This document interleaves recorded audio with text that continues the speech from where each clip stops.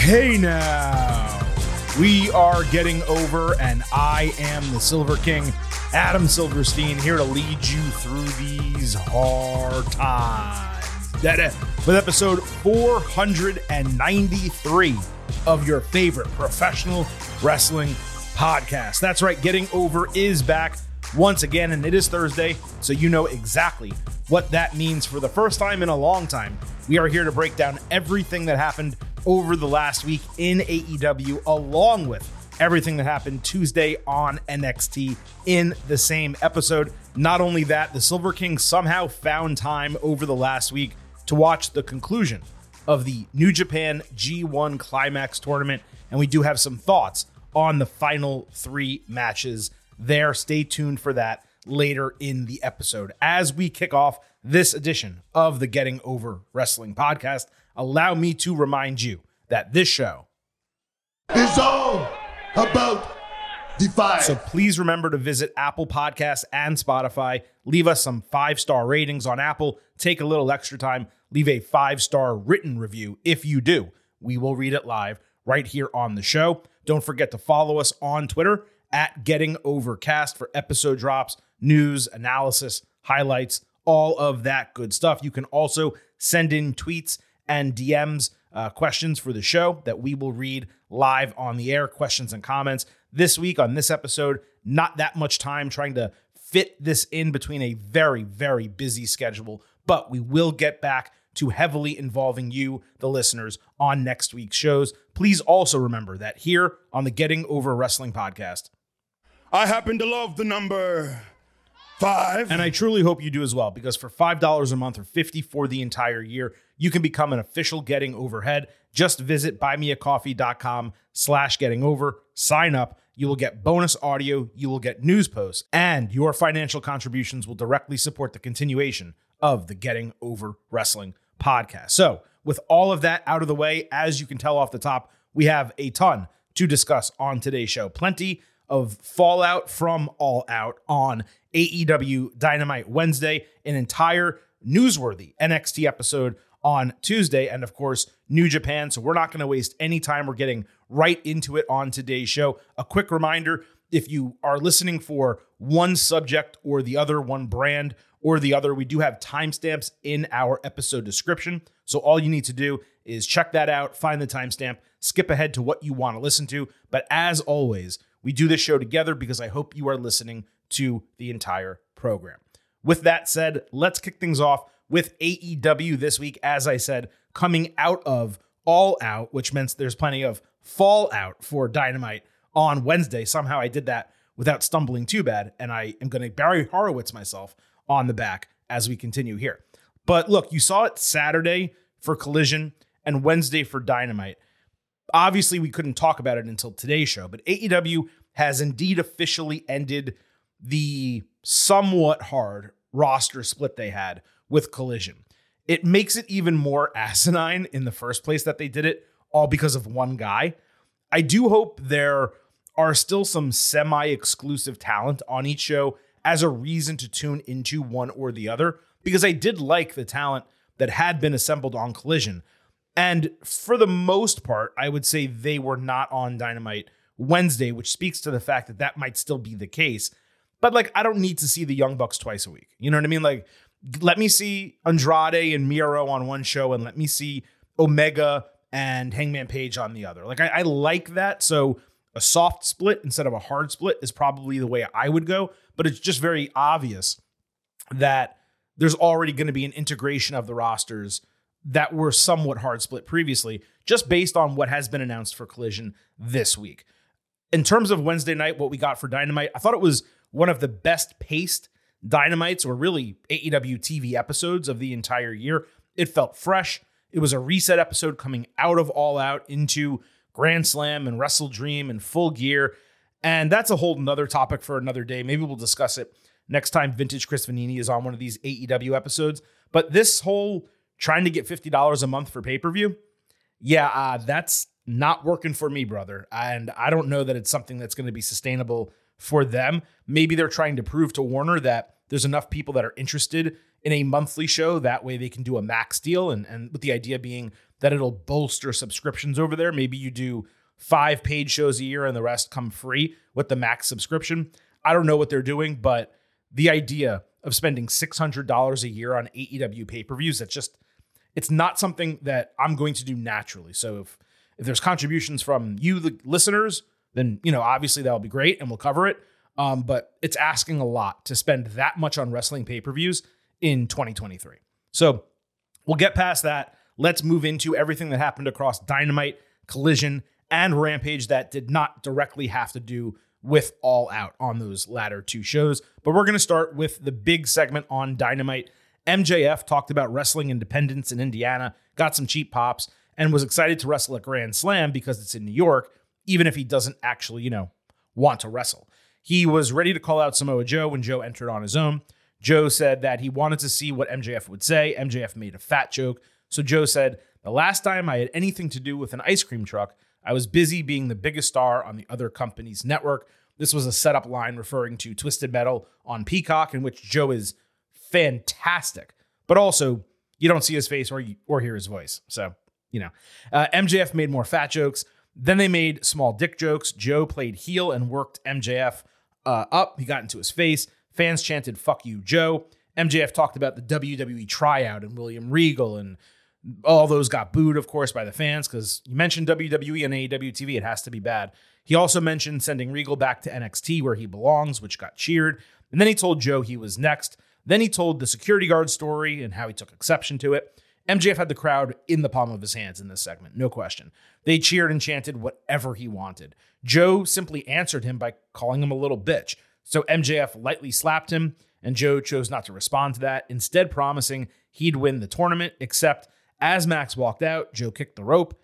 He then raised the AEW title. MJF low-blowed him, stomped a mud hole. Joe then caught him running for a Uranagi, but Adam Cole saved him from a muscle buster. MJF cried on the canvas. He was holding his neck, saying his left arm was numb. 2 trainers came down and helped him off, and they sold this in a pretty extreme fashion by taking forever as he kind of walked up the ramp to the back. This was a terrific segment, crossing hour 1 into hour 2. The security guard stuff is a fair tie between them, and mentioning it was okay. But I gotta tell you, the focus on WWE in this promo was back to like the MJF basics that long ago became eye-rolling and frustrating. And I was so excited that he started this program with Adam Cole, and the way it progressed, he moved past all of that stuff. And every promo that he cut was refreshing and felt different, and it was exciting to see him on screen again. I mean, here he literally told the entire Regal story again. Now, it did hit better with him as a babyface, but I would hope they kind of mention it in passing and then move forward into, 2023. Instead, it was the vast majority of the segment. Now, look, MJF is extremely hot on the mic, and the crowd was on fire for him. But Joe was the MVP of this entire segment. Just like we talked about Miz getting up on LA Knight a couple of weeks ago, Joe got up on MJF here. He basically hit him with fine speech and called him a bitch, despite MJF going on this long-winded rant and talking about WWE and all this past stuff. Joe's just like, "You're a bitch, and I'm going to beat your ass." And that's, he killed him on that, but he was also great in the actual promo that he cut earlier in the segment. And now we have a situation where there are 2 heel favorites to win that Grand Slam World Championship Tournament Eliminator, which I think is the entire name of it, which is a whole nother ridiculous thing for another day. But let's not forget, Joe just tried and failed to challenge for the real world championship. So at least to some degree, it's a little bit repetitive in that regard that he's going after another world title, and he's doing it while he's the king of television for Ring of Honor. How many title matches is this guy going to get while already a champion? It's kind of stupid in that regard. But look, MJF and Joe, extremely hot. It's going to make for a continued good feud going forward. And I'm all in terms of wanting to see what happens next. And that's really what is the most important. So let's talk about the first of 2 Grand Slam World Championship Tournament Eliminator matches. Let's start with Roderick Strong, who on Rampage Friday refused to cooperate in an interview, saying Adam Cole knows what he did and Strong will tell his story on his own time, his own way. Then on Dynamite, he sat in a chair with the Kingdom by his side, talking about coming from a broken home and how wrestling is not just a business, it's everything to him. But the funny part was all of like the childhood photos that they showed were completely normal photos, proving that everything he was complaining about was either fake or at least exaggerated. And this is the type of shit where the dumb QTV gimmick could really come in handy. They investigate the claims. They realize he had a totally normal, supportive family, a perfectly good childhood. Roddy was spoiled as a kid. Like doing something like that with QTV, that would hit. It's the perfect situation for it. I doubt it happens. But this was solid stuff from him. Whoever put this together has done a great job making Strong interesting.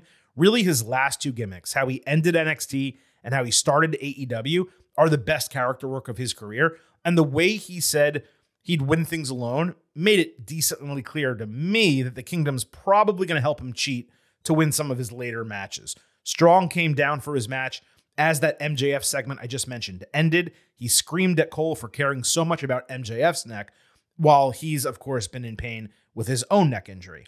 All of this worked pretty well. So the match was Roderick Strong against Trent Beretta. Strong countered a Hurricanrana into Stronghold.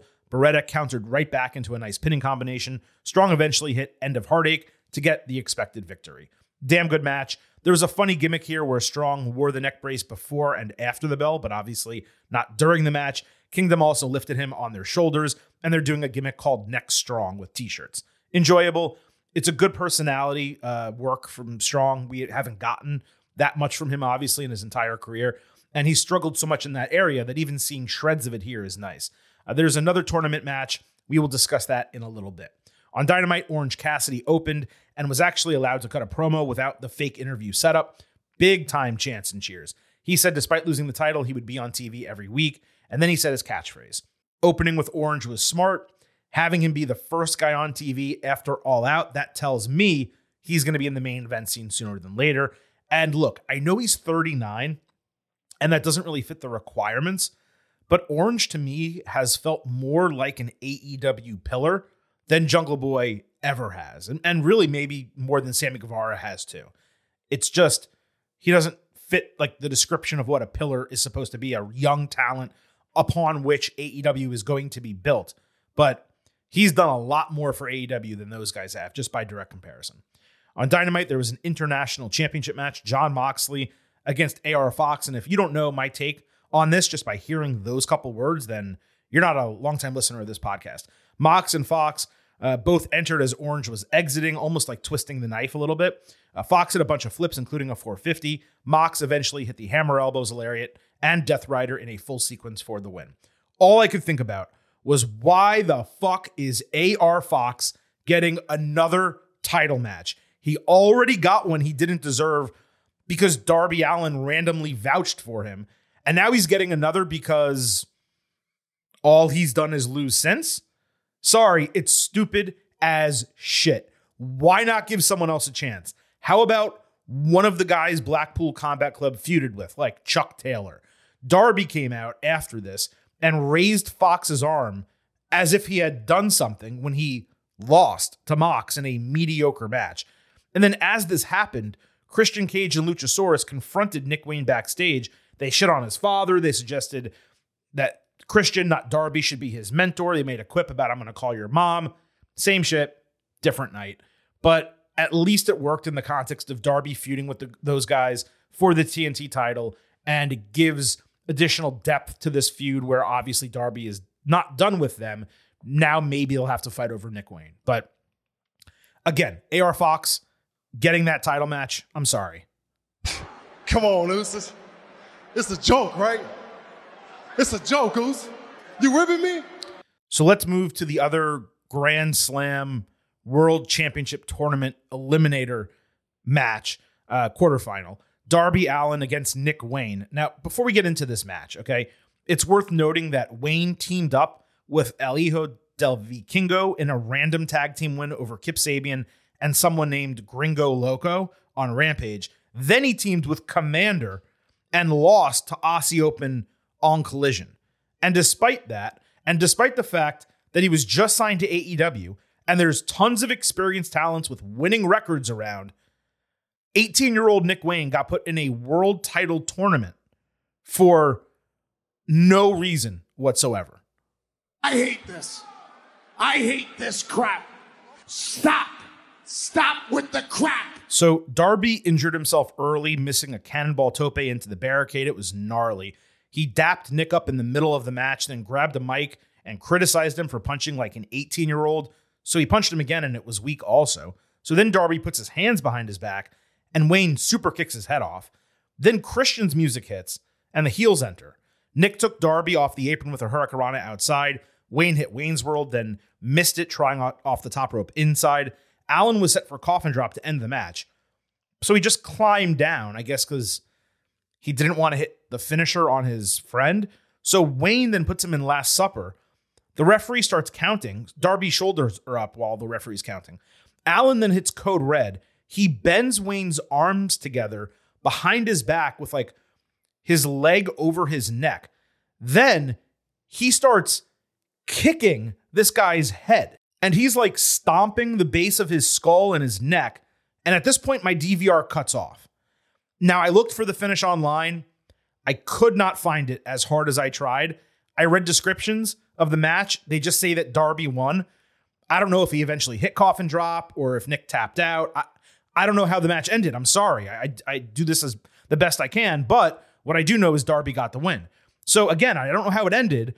But the idea that Darby would not hit coffin drop and then 30 seconds later try to dislocate Nick's shoulders and smash his head in with his foot and give him a concussion or break his neck, that did not compute whatsoever.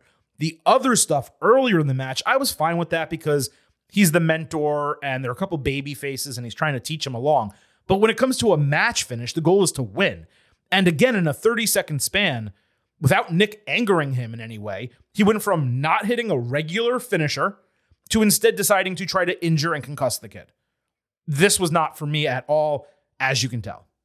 Well, that was a great matchup, but the ending sucked. And I'm being nice. It actually wasn't a great matchup, but the ending absolutely sucked.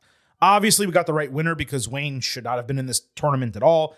And on that note, really, I don't even understand why they've put this match in the tournament. Forget the fact that Wayne was in the tournament. Why would you do this match in this spot when it's something that should be kind of built out over a period of time because they're so close to each other?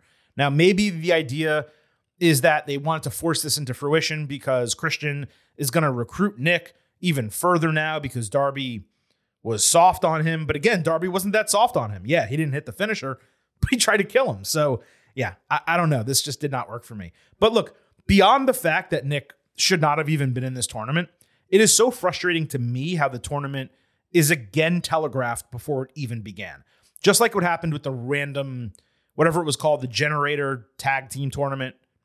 Not only should there be bigger names in a world title tournament, there should be at least some effort to make it feel like the winner is going to be a semi-surprise rather than bashing us over the head with two consecutive storylines. Like, we know Joe and Strong are going to be getting title matches. One at Grand Slam and one at Wrestle Dream. Literally the only thing we don't know is which one of them is going to win the tournament and which one of them is going to probably take a shot at MJF and just get a shot. It seems like Strong is going to win the Grand Slam and Joe will eventually get the Wrestle Dream, if I had to guess, but I'm not exactly sure. Anyway, let's move on to more positive things. Ricky Starks cut a great, angry promo over highlights from the strap match on Dynamite. He said Bryan Danielson did not tap him out and no one in the business could do it. Starks wondered when it would be time for someone like him who does what he says to succeed. Fantastic stuff. It would have been a promo of the year contender if there was more substance to it. Instead, it was mostly just a bunch of passionate one-liners, but it was still great. It would have been nice if they promoted him as being on Collision as a reason to tune in because I want to see more from Starks. And I'm not positive as of right now that he's going to be on the show. So they need to promote that better. On Rampage, Hangman Page fought Brian Keith. Fans who knew Keith really built this match up, so I got excited to see it. And then Hangman Page won in 3 minutes and 30 seconds with a buckshot lariat.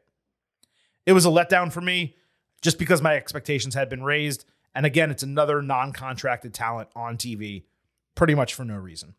On Dynamite, Hangman Page came out to a great ovation, but he literally said nothing in I guess it was 90 seconds. He talked about being proud of the charitable contribution for winning that battle royal. Swerve Strickland, though, interrupted. Swerve said Hangman should be ashamed that he used to be the cornerstone of AEW, but just wrestled on a pre-show. Swerve said Hangman either lost his confidence, his smile, or his desire. He pointed out how Hangman doesn't have new gear, new merchandise, doesn't wrestle singles matches, although of course he just did, but he meant on like Dynamite Collision and like major shows, and how he's gotten comfortable in his new contract. Swerve said with Hangman's same opportunities, Swerve would already be AEW's first black heavyweight champion, so he asked Page to step aside and give him his spot, or man up and show what cowboy shit is all about. Page lost his cool, saying if Strickland wants a match, he can go backstage and get it, but he was done listening to him. So Swerve took a shot at his wife and kid. That led Hangman to run back into the ring, get in his face, only to be attacked from behind by Brian Cage, with the segment ending in a drill claw. Now, first of all, this is probably the freshest storyline that AEW has done in a long time, just in terms of the talent combination. Obviously, what they're doing with MJF and Adam Cole is great, but Hangman and Swerve, it's something that like I didn't even conceptualize, and yet they're giving it to me, and I'm really excited about it. Two top-tier young talents that have been underutilized of late. Swerve got the ability to show his natural promo ability. Did he get nervous and mixed up a couple times? Yes, he did, but he'll get comfortable in time. Hangman now gets an opportunity to do something that actually matters. Plus, AEW is playing into the realities of what Hangman's booking situation has been recently. He's been the forgotten man in terms of creative. So no lies detected in Swerve's promo, really. And again, not to be pessimistic, but it sure does feel like another loss for Swerve. So it's one thing for Swerve to come out and say, I'm not getting opportunities like you did. Well, one of the reasons for that, Swerve, is because you lose every single time you're in a match of substance. And the one major singles feud that he had or was going to have with Keith Lee, they never actually wrestled each other. So, maybe AEW surprises us and either does a 3-match series, or they let Swerve get the first win and then Hangman comes back and beats him, or maybe Swerve wins straight out and then Page gets his mojo back against a different opponent. But if they're doing a series, they could do the first one at Grand Slam, follow up at Full Gear in a couple months. That's what I would do. Maybe it's 50-50 booking, but it would be a highly valuable series, and ideally both guys would be elevated from it. Anyway, I loved this, especially the way Hangman sold that what Swerve said was true by keeping his head down. I think at one point he even mouthed saying, "You're right." And he didn't respond until he was actually triggered by the mentions of his family. I'm real curious to see how this develops, how they progress the storyline, and how they book the feud. On Dynamite, Toni Storm backstage did not recall costing Ruby Soho her match by taking the spray paint out of her hands. We learned there will be a 4-way eliminator match to face Saraya at Grand Slam. Storm just remained eccentric and threw her shoe again. It's a fun gimmick, and the entertainment level of it is high, but we're not really getting much substance out of it, at least not yet. Best of all, though, is that she's reinvented herself, getting away from that rocker shtick. Wouldn't be surprised if the tits out gimmick, which, by the way, for anyone who does not know, is stolen from Marvelous Mrs. Maisel. I wouldn't be surprised if that remains a part of this. They make shirts and do all that type of stuff. On Rampage, Aussie Open went after Chris Jericho, who was on commentary after they lost the Battle Royal. Sammy Guevara ran out to get his back, so it was pretty clear they were setting up a feud as a means of getting the Sex Gods together before they either go after the tag team titles or split up. On Dynamite, Les Sex Gods fought Aussie Open. Sammy hit a real nice tornado outside. Jericho then ate a couple power moves and later a brainbuster. Guevara hit a Spanish fly off an Irish whip. Jericho accidentally bumped Guevara off the ring apron. Then he hit Kyle Fletcher with Judas Effect for the win. It was a terrific match. I thought it was the highlight in-ring segment of the entire episode. There were a couple instances of teammates accidentally hitting each other, and that led Sammy to becoming angry after the bell. He shoved Chris twice. So 2 security guys came out to separate faction members. Why? What was the reason that security was needed here? Why are they stopping fighting in a wrestling ring? Why did they stop this and they didn't stop Samoa Joe and MJF until MJF got, his neck broken or whatever and Adam Cole ran out? It just didn't really make any sense to me. I remain intrigued by the Jericho Guevara story. And as I said, this was a mini banger of a match. The ending to it was just really strangely booked. On Dynamite, Don Callis was on commentary for the Les Sex Gods match. He didn't really say or do much. Then backstage, he had a painting on an easel but refused to show it, saying he'd unveil their new target next week. There were a lot of moments like this on Dynamite where it seemed like we were going to get storyline development, only for nothing to happen, but at least we got it. On Dynamite, the TBS Championship was on the line, Chris Statlander against Emi Sakura. This began 23 minutes into the show, and it was called an open challenge despite the opponent being known. Stat hit a discus lariat in Wednesday Night Fever and got the win in, I think it was 4 minutes and 27 seconds. I was excited to see a women's match early, and I was excited to see this particular matchup. And then it got 4 minutes and 27 seconds. It's like, look, Stat got a nice ovation. It's a small positive, but that's weak sauce booking, man. There was not another women's match on the rest of the show, as you know. And the only other thing we got was that Storm promo I mentioned. So grand total of women's storyline building and wrestling was less than 6 minutes on the entire episode. You can't do that. I mean, it's not even a secondary or tertiary story, the women's division. It's like the bottom of it. They just don't give a shit about it. Think about how many other things got time coming out of All Out. And this got 4:27 and the other segment got probably 60 seconds. It's really disappointing. On Rampage, Mike Santana, I had no idea he had a first name, cut a taped promo saying he has a story to tell. He talked about his father dying a few months after he debuted in AEW and then getting injured early during that Blood and Guts match. Pretty interesting. Not sure I have much care for him as a singles performer, but it makes it clear that Santana and Ortiz are continuing to have issues, and they just came together to fill in as replacements for All In. They're not actually back together.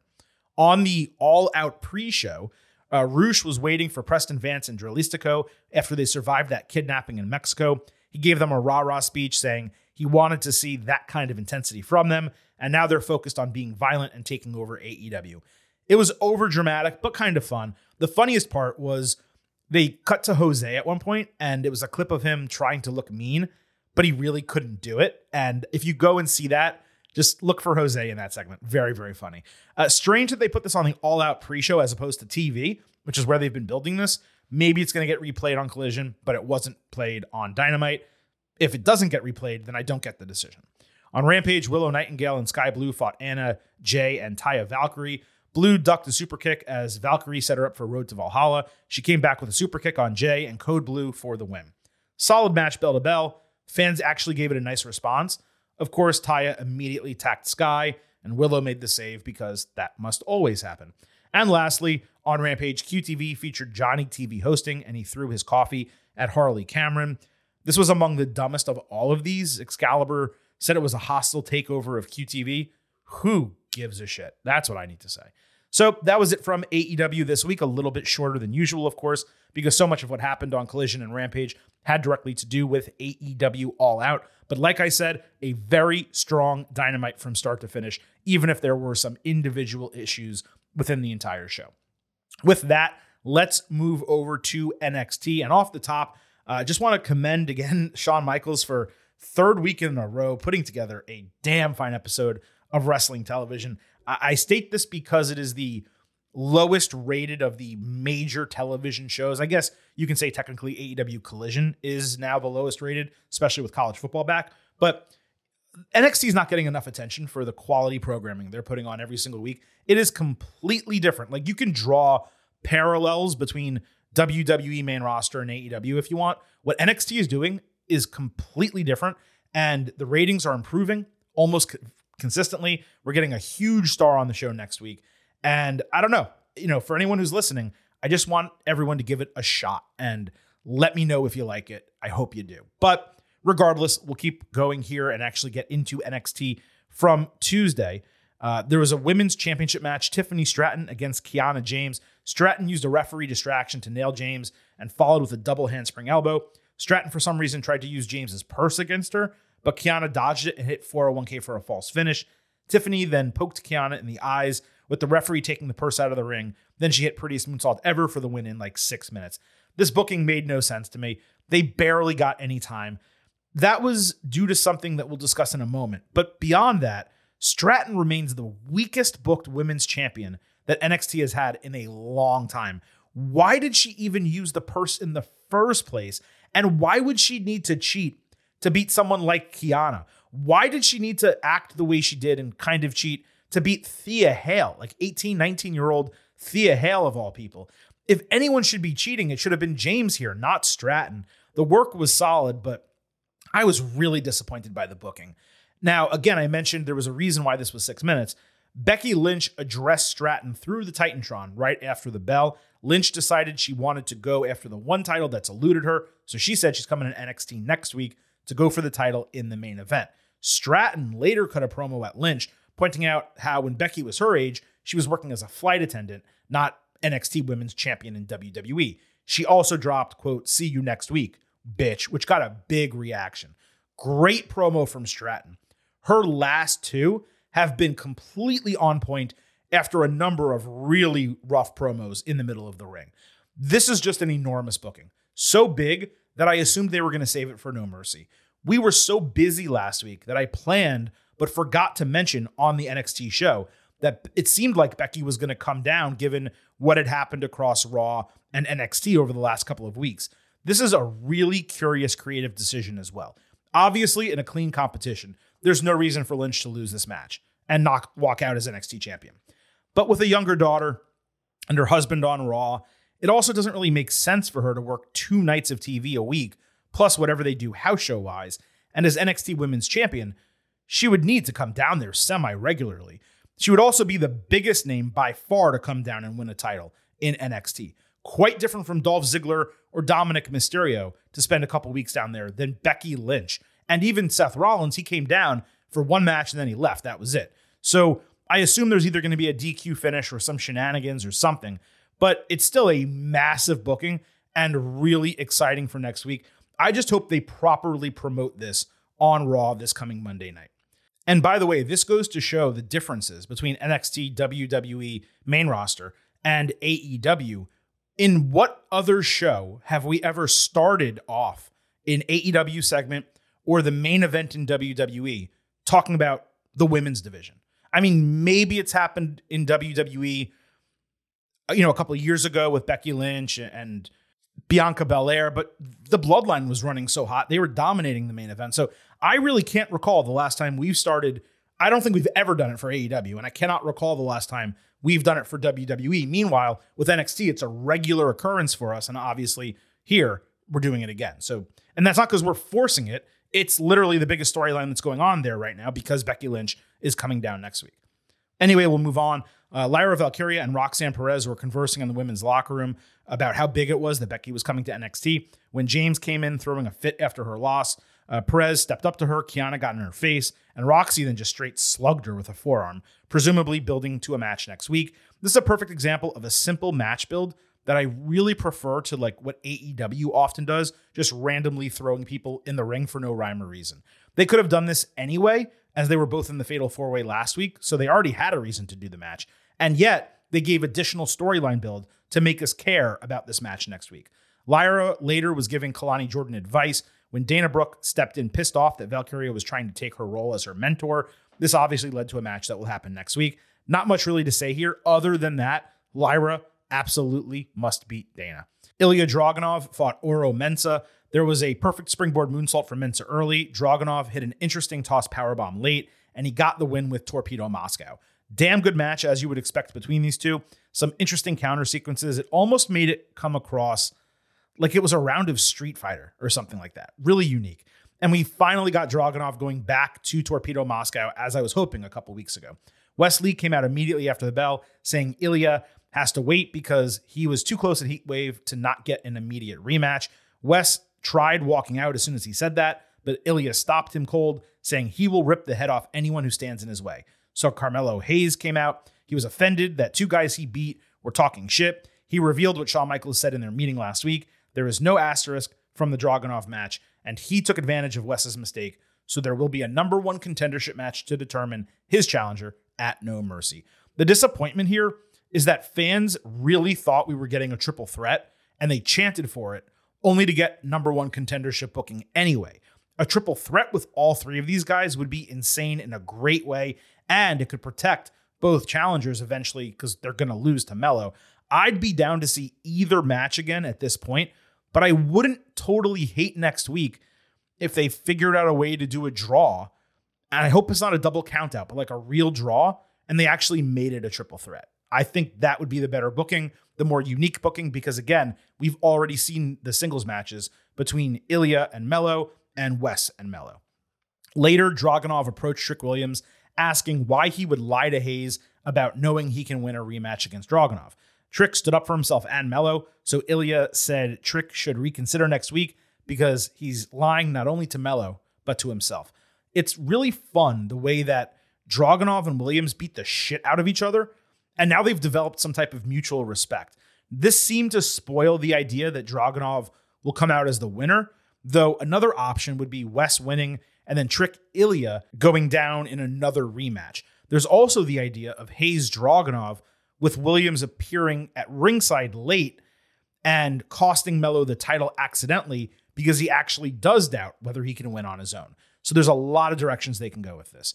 Dragon Lee fought Mustafa Ali. This was a North American Championship #1 contendership.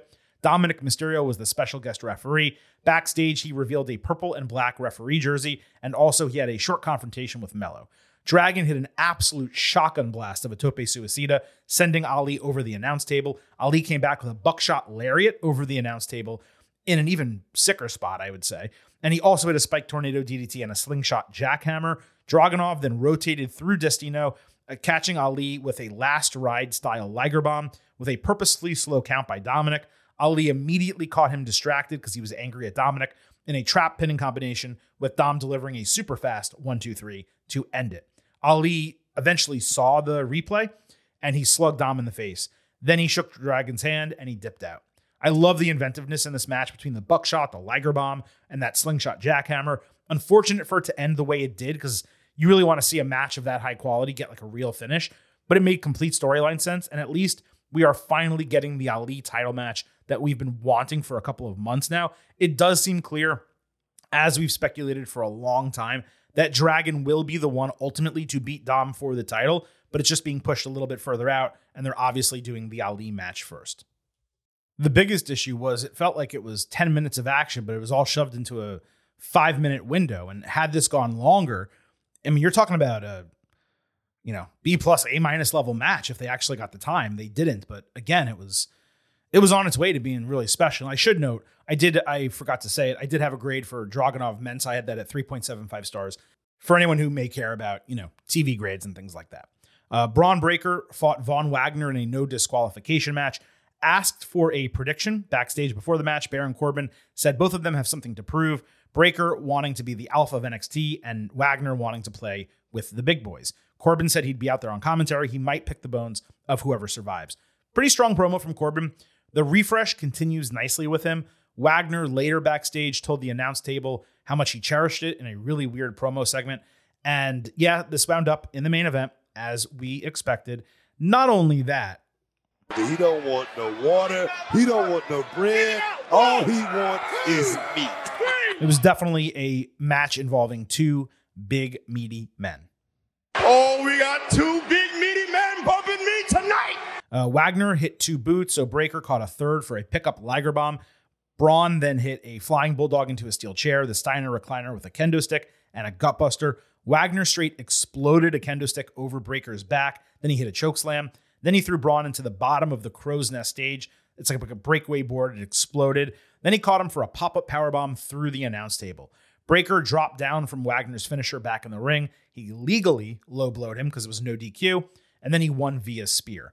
Braun continued beating the shit out of Von after the bell. He placed Wagner's head on the bottom steel step and supposedly dropped the top of the steps onto his dome. I say supposedly because the screen went completely black and all we heard was Vic Joseph and Corbin screaming about him actually doing it.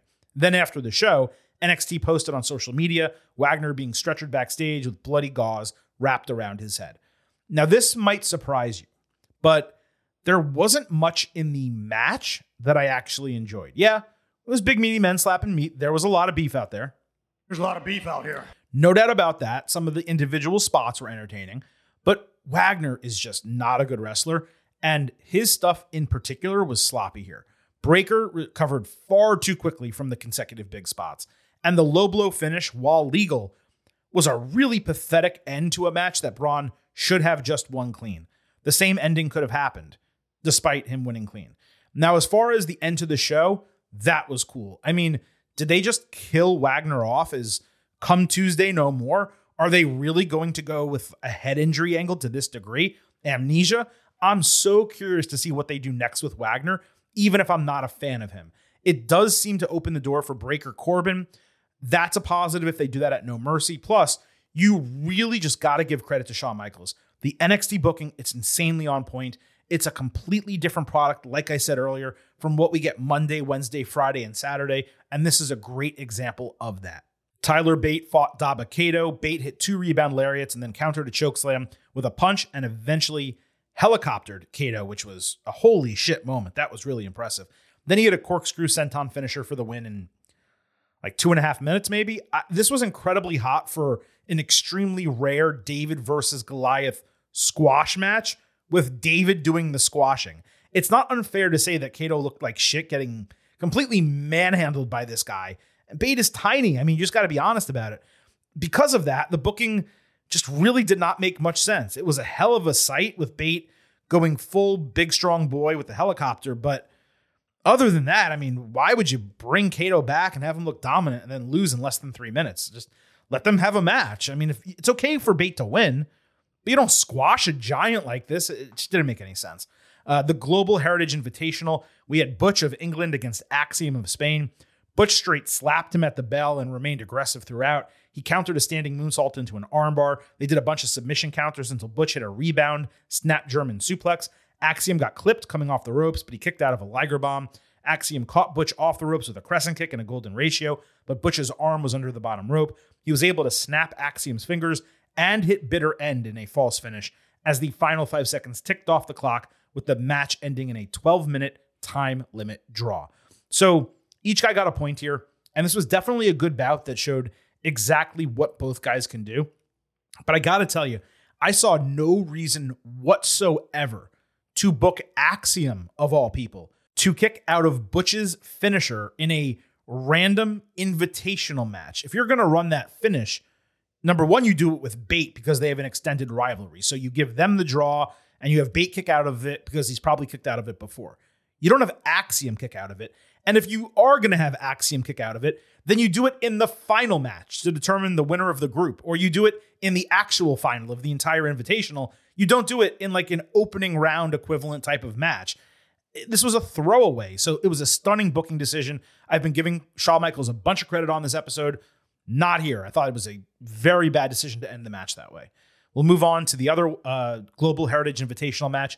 Nathan Frazier of Jersey against Duke Hudson of Australia. This was Group B. Frazier addressed going viral for nearly decapitating himself last week, saying this match is a must-win and he won't be slowing down. Frazier hit an Escalera somersault outside. Then he somehow countered a Razor's Edge into a Hurricanrana into the turnbuckles, and then he followed with Phoenix Splash to get 2 points and the win. I don't really have a note here. It was the right winner, and Frazier and Hudson both look good.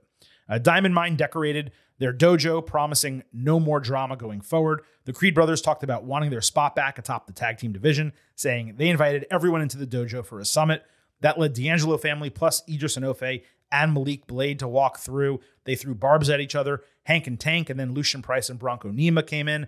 The heels refused to shake hands. Scripps put over their street cred. Then Humberto Carrillo and Angel Garza were last in the dojo, going straight up to the family and starting a huge brawl. Later, Diamond Mine was excited that they got physical in the brawl because they hadn't been doing much of that recently. All this was a bit corny. It seems like it's going to result in a battle royal of sorts. The division needed a refresh, so it's nice to see some effort being put into establishing which teams are on top. But now the key is going to be having them rotate against one another and have so many of them get time on screen, because there are numerous heavily developmental teams in this group. Also, I did think coming into NXT, we were supposed to get Humberto and Angel in a match. It said they were coming back to NXT, next week, last week in that video package. I guess technically they did show up on the show, but I was expecting a match, and they didn't really deliver that. That was a little bit disappointing. Gigi Dolan fought Thea Hale. Thea was excited about Becky coming to NXT next week, with JC Jane no-selling it while teaching Thea how to wear darker makeup. Gigi came up calling out JC, trying to negatively influence her. Blair Davenport then talked some of her own shit. Hale got in Dolan's face, and it resulted in a match. Then during Hale's entrance, Jane prevented her from doing some of like the signature stuff that she does, like showing her energy, using the bullhorn, posing on the canvas. JC was just like, that's childish. You're beyond that, basically, is what she was trying to say. So Thea got the Kimura lock on Gigi, and Dolan struggled to reach the ropes. She eventually did get the ropes, though. Then she reversed Hale into the ring post outside, only for Davenport to take out Dolan at ringside with the referee's back turned. Hale put the Kimura lock back in for the submission as Jane blew a kiss to Davenport for her help. Definitely like a lot going on here. The continued concept of Jane corrupting Hale and turning her into a bad girl, that's fantastic. You presume Chase U is eventually going to try to get Thea back to her original self. That could make for a nice little gimmick run. Obviously, using Dolan and Jane as part of this made a lot of sense. Davenport getting involved didn't make a lot of sense, but it seems like they're going to be explaining that next week. And lastly, Drew Gulak gave Miles Borden shit for taking the opportunity he was offered last week. Gulak and the crew said he wasn't ready, but now that he's got the chance, he better make it count or else. I just wish they would have given a little bit more in terms of what these guys are, what they're doing, Gulak's motivation beyond just training a couple guys. They have this nice little group that they're forming, but they're not giving a lot of motivation behind it, and they're not making it feel important. It really does feel like a low-card group, which is disappointing because there's some talent there. So I hope we got a little bit more from that. So that is really the week in NXT. As I said, a really damn good episode, a lot of high-quality stuff. But then as we kind of progressed and got to some of those final, smaller, individual match booking issues, I'm not saying it fell apart, but it left something to be desired in certain situations. So, the last 3 weeks, like I said, have been really strong for Shawn Michaels. The prior 2 weeks, probably stronger, more cohesive episodes, but this was largely building to next week and No Mercy. And next week, of course, with Becky Lynch showing up, is going to be a big deal. One other NXT note before we move on. Brian Pillman Jr., who did not have his contract renewed with AEW, he has signed with WWE, and he's begun working in the NXT Performance Center system. So, there's no right now storyline, it seems, for someone to debut, but my guess is that they will do Pillman in the crowd at No Mercy at the beginning of October. That's just what I think the plan is. Now, before we get out of here, I mentioned that I did watch New Japan G1 Climax 33 over the last week. I have notes from the 2 semifinal matches and the final, if you are interested, which hopefully, if you're still listening to this point of the show, you are, because I did take a lot of time to do this. Now, just a heads up, the breakdowns are relatively short, but one of them is a throwaway. 2 are pretty important, so that's what we're doing here. The one that's a throwaway is Kazuchika Okada against Evil. The referee got knocked out. That opened the door for Okada to get beat down, including a really funny chop by Dick Togo, who flew off the ropes and did a chop right into Okada's upturned taint. Like he was on his head doing a handstand and he chopped him in the taint. I shit you not. The process repeated later with Togo choking out Okada with a wire of some kind and then Evil low blowing him. So then in the final 2 minutes, business actually picked up. There was a great extended counter sequence with finishers. Okada kicked out of everything as Evil. Then he delivered it right back, following with the Rainmaker for the win. Now, I saw this got 4.5 stars somewhere. This might be the biggest gap I've ever had in a match rating with someone. In what world was this an A match, let alone a high A match? The House of Torture stuff was torturous. And even though both the crowd and commentary were fantastic, they were very entertaining, that did not save what was a mediocre match. I gave this 3.25 stars and a B. How someone got to 4.5 on this, it's not even in the realm. I can't even imagine it. Now, that said, let's go to the other semifinal. Tetsuya Naito against Will Ospreay. Naito stopped Ospreay from an Oz Cutter on the ring apron, countering into a neckbreaker off the post and another off the apron. Ospreay flipped out of a top rope Poison Rana, then hit a draping 450 plus a Liger Bomb in a really sick sequence. Naito had an incredible counter off a powerbomb into a spike DDT, plus a brainbuster soon after. Naito missed a Phoenix Splash, only to immediately get drilled with Hidden Blade. The crowd was on fire. Ospreay delivered a kicking exhibition at Naito's head and drilled him with Hidden Blade in another false finish. Then he hit Oz Cutter with a cocky cover for another false finish. Ospreay came back with a corkscrew senton for another false finish. Naito then countered Stormbreaker into a Hurricanrana in an absurd spot. I don't even know how he achieved that. Then Naito countered another Stormbreaker into a version of Destino. He deadlifted him into a second Destino for a false finish. Then he hit a third Destino for the 1-2-3 to end what was a simply stellar match by any stretch of the imagination. As I said earlier, the crowd and commentary were outstanding. And unlike the prior match, where they made it watchable, in this match, they elevated it. This is a match of the year contender without a question. Naito's selling on the kicks, his collapsing in key moments, exceptional work. Ospreay was at his best here. Do I think this was better than Ospreay Kenny Omega?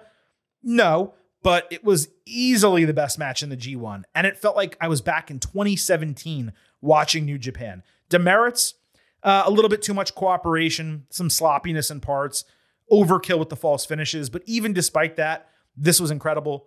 5 stars, A+, must watch match. And that leads us to the final of G1 Climax 33. Tetsuya Naito against Kazuchika Okada. Naito missed the Stardust Press, blocked a Rainmaker, but ate a Michinoku driver. Then there was a Rainmaker Destino Rainmaker counter, plus a Tombstone counter into a Destino for a false finish. People were going nuts. Okada countered Destino into a power slam. Then Naito countered Rainmaker into Destino. Then he had a third, just like in the Ospreay match, for the 1-2-3 to win G1 Climax. Explosion from the crowd after the pinfall. And the chanting for Naito, just as loud as it was when he was at his peak a few years ago. Commentary sold it extremely well the whole match, explaining how Naito was on his last legs. He gave it his all against Ospreay the day before. There was no way he could beat Okada. And yet, he beat Okada. And meanwhile, Okada failed in his three-peat attempt, and he was looking to win his 5th overall climax. I was curious about this, so I did a little bit of research. Naito is now 5-6 against Okada since 2014. They're 3-3 in their last 6 matches since Wrestle Kingdom 12. For as much as Okada is the golden boy of New Japan, Naito is really right there with him. He's almost like the Randy Orton to Okada's John Cena. I know that Hiroshi Tanahashi is the John Cena for New Japan. I'm just saying, if you're going to make that comparison, he's like the Orton to Okada's John Cena. And it's deserving because he's incredible. There's really something special about him in the ring. I did find this match to be a bit slow in the early going, and the finishing sequence, it was just kind of repetitive. It left something to be desired, and some of the false finishes didn't really have that much going for them. It was just really tough to watch this and judge it in a vacuum because I watched it seconds after I finished Naito and Ospreay, and this just paled in comparison to that. There's no way you can watch those matches back to back and say this was as good, equally as good as that one. So I'm at 4.5 stars and an A, but it's a must watch. If you're going to watch Naito and Ospreay, I highly suggest watching Naito and Okada G1 Climax 33 final. So obviously Naito walks out with the contract, the briefcase. He will fight for the title. I mean, he may defend the briefcase. He may have already. I'm not caught up, but he will almost assuredly fight for the heavyweight championship at Wrestle Kingdom in January. That's going to be really exciting. Big Naito fan here. And I'm glad I got the opportunity to watch this. So folks, that is it for this edition of the Getting Over Wrestling podcast. Obviously, a ton to cover this week. AEW, NXT, and New Japan. But as always, we love bringing it to you in terms of what's coming up here on Getting Over. Next week, we will have your WWE episode on Tuesday. Ironically enough, that will be the same day that WWE and UFC officially merge into TKO Group Holdings. It is going down on September 12th. I doubt there will be much news coming out of that in terms of things that we can discuss on the WWE episode. But nevertheless, there's a ton of really intriguing things happening in WWE with the return of John Cena, Jey Uso moving over to Raw. Gunther, by the way, congratulations. I can say it because it is literally happening today as we tape this podcast. Officially the longest reigning Intercontinental Champion in WWE history. A massive accomplishment for him. And I'll tell you this, folks, right now, man, if what I'm hearing is real, poor Walter. Just kidding, Keith. We love you. That's the most action I've had all year. But again, WWE episode coming next Tuesday, and our next AEW and NXT episode will, of course, come on Thursday. Same bat time, same bat channel. Thank you all for listening to this edition of the Getting Over Wrestling podcast. On the way out, the reminders, as always, first, that this show is all about defied. So be sure to leave those 5-star ratings for us on Apple Podcasts and Spotify. Take a little extra time, leave a 5-star written review on Apple Podcasts. And if you do, we will read it live right here on the show. Don't forget to follow us on Twitter at Getting Overcast for episode drops, news, analysis, highlights, all of that good stuff. You can also tweet and DM us questions and comments for the show. We will do our best to include them again starting next week. By the way, you can also email us, gettingoverpod@gmail.com, if you have last word questions or topics, or hey, you want to advertise on the podcast. Gettingoverpod@gmail.com. And lastly, please also remember, I happen to love the number 5. and I hope you do too, because for $5 a month or $50 for the entire year, you can become an official Getting Overhead. Just visit buymeacoffee.com/gettingover, sign up, you get bonus audio, you get news posts, and if you do sign up, you will directly support the Getting Over Wrestling podcast. Thanks to all of you for listening to this edition of the Getting Over Wrestling podcast. We will be back on Tuesday, but at this point, it is time for the Silver King to sign off and leave you with just 3 final words. Bye for now.